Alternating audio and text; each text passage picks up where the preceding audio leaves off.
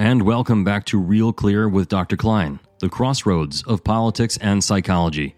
If you would like to listen to ad-free episodes and have access to daily and weekly releases, essays, and other membership perks, and you also want to help in the production of this program, go to realclearpodcast.com and click subscribe. There are a lot of places in this world where you can put your money, and so I thank you for considering membership to realclearpodcast.com. I hope you enjoy this next episode.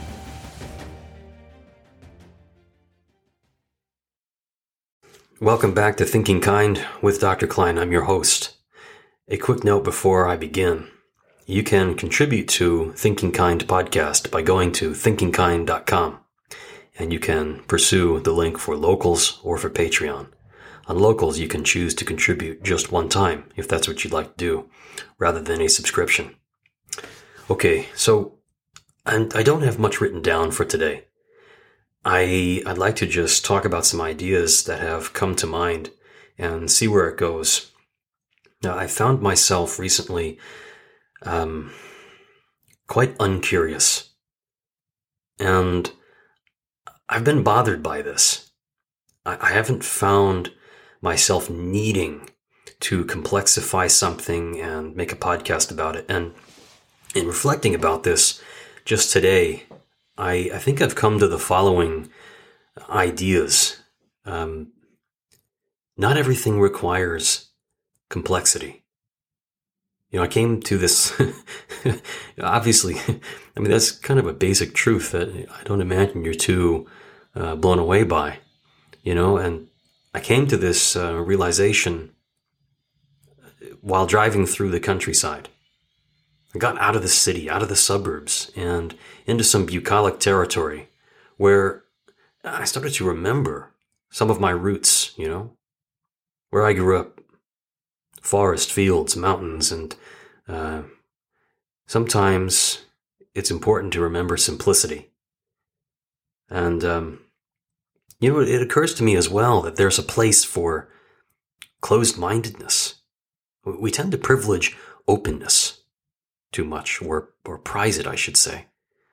Openness is important, but it means nothing without momentary or occasional impingements on openness. There's a place for closeness. What does closeness mean? I think it means preserving something from newness, from ideas that are antithetical to what is valued as conventional wisdom. And recently I've been, again, trying to figure out why I've been so uncurious, so unimaginative even. And I think it's because I'm tired of new ideas. I'm tired of a culture where everything needs to be new and innovative. Things need to be creative, and everyone has to have a genius new perspective on something. Well, I think we're getting turned around there in some pretty awful ways that have really been bothering me. Crime has been something that I've been particularly bothered by recently. In terms of the newness of ideas taking us in places that are unhealthy for us, with regard to crime, I think we've really lost our minds in this country.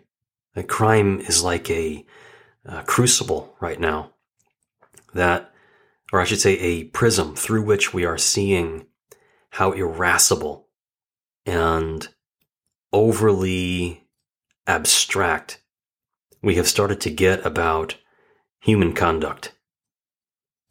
I found myself feeling quite settled recently in small-town America.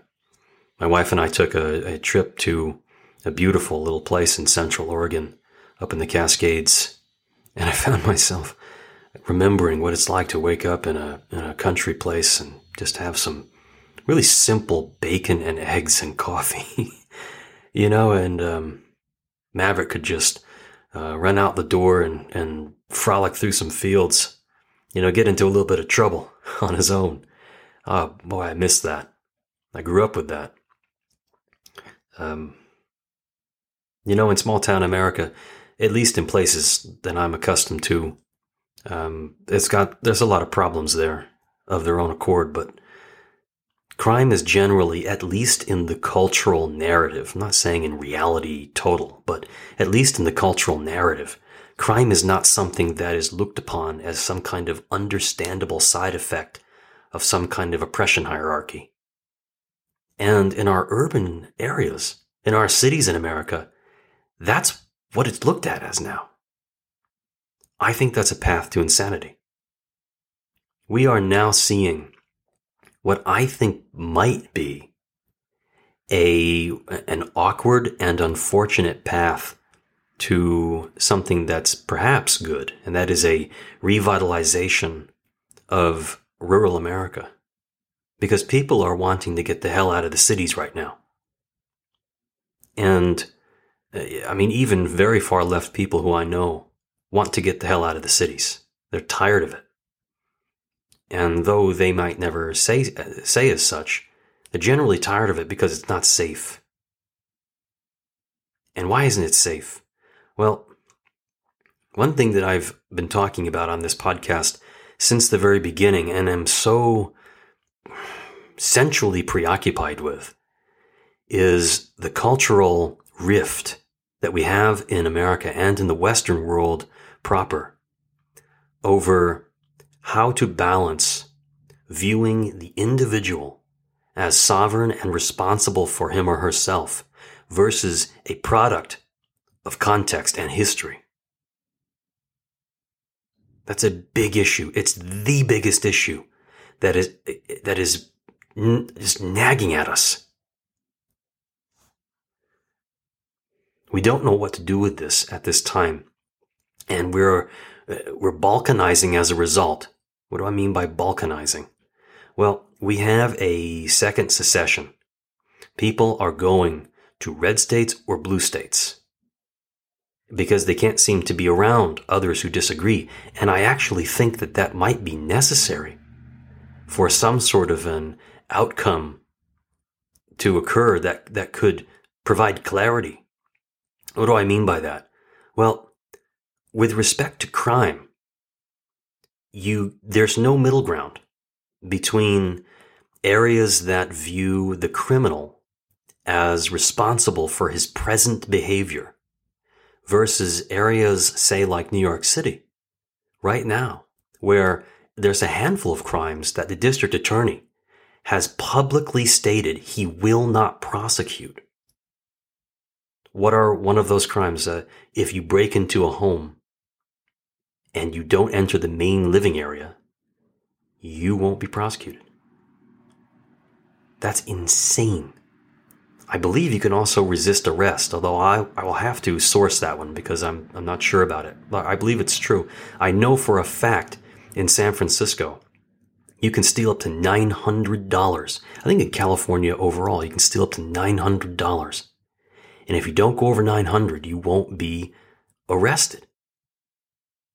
And there's this very strange, circuitous justification to this. I was about to say logic, but it's not logic. It's a justification that petty crimes, so-called petty crimes, I think that's a misnomer because say to a store owner, well, you're just suffering from petty crimes. They're not petty. They put people out of business if there's enough of them. But the twisted ideology underneath this legislation is that the petty crime is an outcome of desperation, often arising from drug use and mental illness. And that's, we're not doing any favors to our populace by pejoratively reacting to such a thing. That is nonsense. And it is the path to civil breakdown. So, of course, people are not going to be able to find middle ground on this. You can't say that a citizen can even steal $1 and be exempt from prosecution. Any amount there, any amount of free crime range is poison to society. And so I think where we're at in this pandemic phase, it's moving towards the endemic. People are, to the extent possible, moving out of the suburbs, out of the city, at least as far as I can tell. I've looked at some real estate regions that you wouldn't typically expect to see swells, and they're absolutely swelling. There's all kinds of reasons for this. I mean, obviously, interest rates are at historic lows, and everyone fears the Fed jacking up rates and not being able to buy a house. But where people are doing this tells a story of what Americans are wanting to move toward. And it's not living closer to one another. You know, I see this in the Portland region, Portland, Oregon, the metro region where I live. The towns on the outskirts are becoming the new Portland. And I'm sad to say, when I go downtown to my office, it's like a ghost town. I mean, it's hard for me to believe that commerce occurs.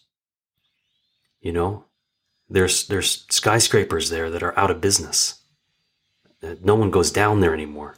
I know they're looking for ways to revitalize it, but good luck when the majority of the metro region knows that if you go down there at night and walk around, you're putting yourself in danger. And so the central theme here to realign is that we are struggling to determine for ourselves how much individuals should be responsible for their own behaviors. When it comes to crime, again, this is not just an abstract issue. How do you publicly administrate in any society where individuals know that they aren't necessarily going to be treated as though they are responsible for their behaviors? And, you know, I've spent time as a prison psychologist in maximum security correctional facilities in Southern California. And those of you who have not spent time in a prison, looking across the table at someone who would kill you for a cigarette without even thinking twice about it, if he knew he could get away with it, you don't know what awaits you on the other side of that thin blue line. You know, the thin blue line, the police that we have been really trying to reform over the last couple of years, or at least publicly decrying on both sides. One side says they're awful, one side says they're great, and we can't seem to find a way to go, whoa, whoa, whoa, whoa, whoa. Okay, we want to reform the police, or at least a large faction of our society wants to. That doesn't mean obliterate, for heaven's sakes. It doesn't mean take away funds, for heaven's sakes. Are you kidding me? And folks, if you've again spent time in a prison, you will know what's on the other side of that line for you. You can say what you want about causes, but however people arrive at that psychological and behavioral position, being the folks, the men who I interacted with in prison, you really ought to reconsider your position if you think there ought to be less buffering space between you and them. Less deterrence. You don't know what you're asking for. I think this is one reason that Americans are moving out of city areas where crime is centralized. There's an implicit awareness of this. I think people actually know it consciously. I think people, when they talk about their own lives in the comfort of their own home, or maybe the discomfort of their own home, as it were today, they tend to recognize how crazy things have gotten.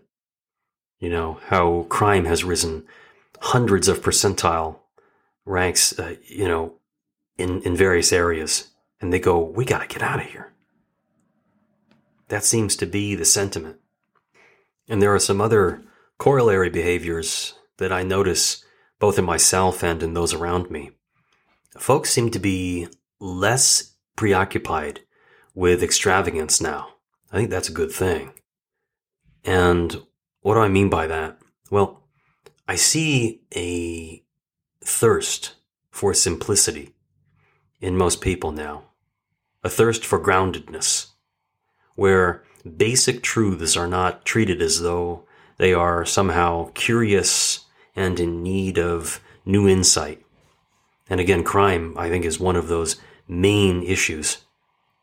Most people want to feel as though they live in a village where there is a constable who's going to arrest someone who's trying to kill you.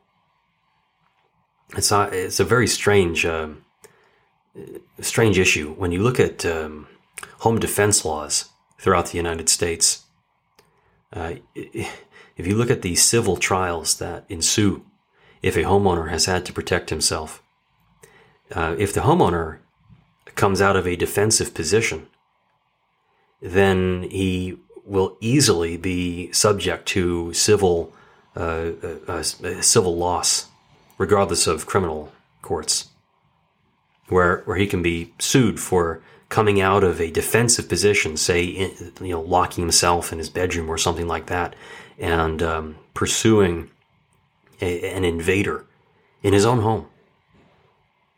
That's a strange happening, right? As if you are supposed to, if someone breaks into your house, you whistle out and you go, "Oh, hello, could I ask what your intentions are? Are you planning on assaulting me and my wife, or are you simply here to steal a few low-value items? If you'd let me know, I'll retreat back into my bedroom and wait for you to come upstairs, perhaps. Would you please tell me?" That really is where we're at in this country. I don't know if you're aware of this, but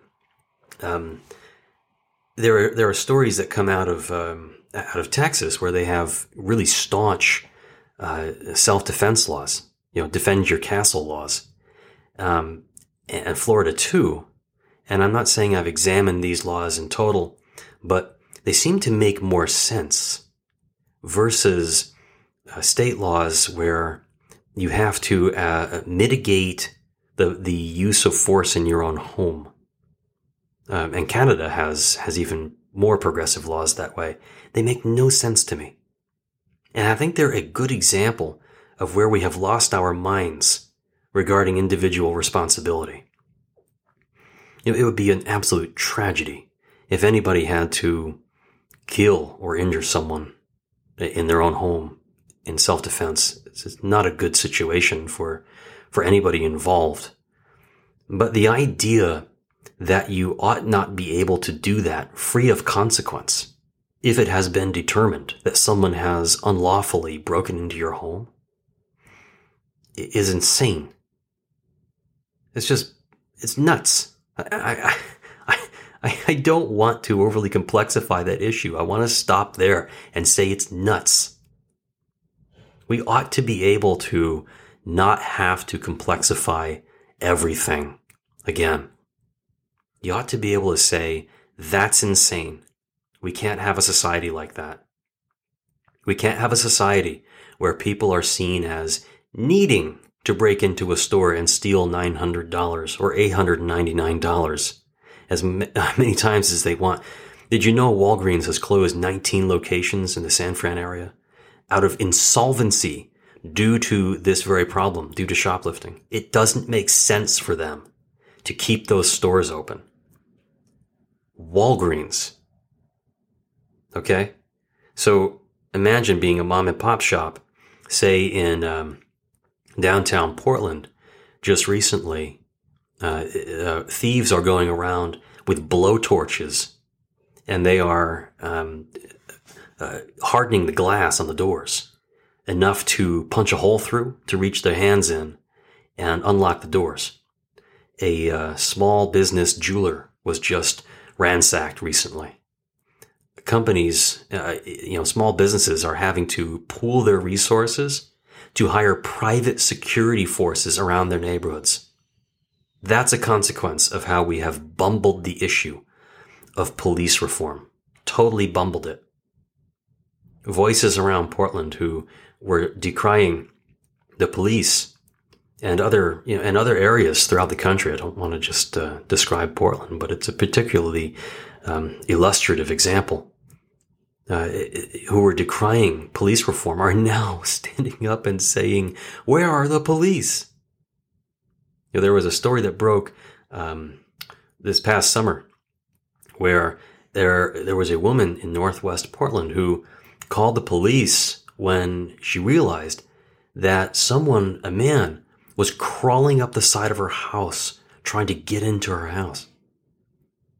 And the police came and just looked at him, and he dropped down off the house and ran away. They did not pursue him. And this woman was rightly aghast.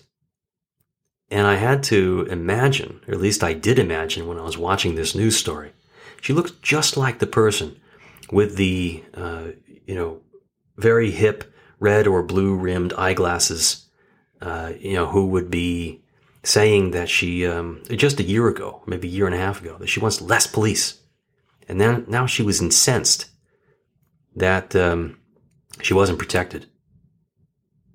So folks, I think that something very strange has happened. Perhaps understandable in retrospect, we'll see. But that folks who wanted to really remove visibility of the police are now the same folks who are scurrying to get the hell out of the city. And who are they leaving behind? They're leaving behind those who don't have the means to get the hell out. And who do you think those people are? So do you want to talk about injustice? Why don't we talk about the injustice of our own highfalutin ideas before we embody them in legislation? I guess I'm angry. I guess I'm a little angry. This is interesting, What's going to happen in this country is going to be a study of human behavior. So I'll leave you with this. It's been common understanding. That's ironic, actually. I said I did not want to overanalyze what conventional wisdom has given us as a basis for social happenings. But, we've tended to think that the pandemic has been the cause of rising crime. I want you all to consider that's not been studied conclusively, and it looks to be untrue, actually. I'm going to have more on this because other Western societies, and certainly Eastern countries, have seen crime decrease during the pandemic. So we have to look elsewhere in our country in terms of what's happened over the last couple of years before we pin crime on the coronavirus and the lockdowns. There's no good evidence that I can see so far that there's a 1-to-1 ratio. There is likely a moderated relationship, but it needs to be examined. It's not sufficient, in other words. It's not a sufficient explanation. Okay, well, that's where my thoughts have landed today. I'll be back soon. Take good care.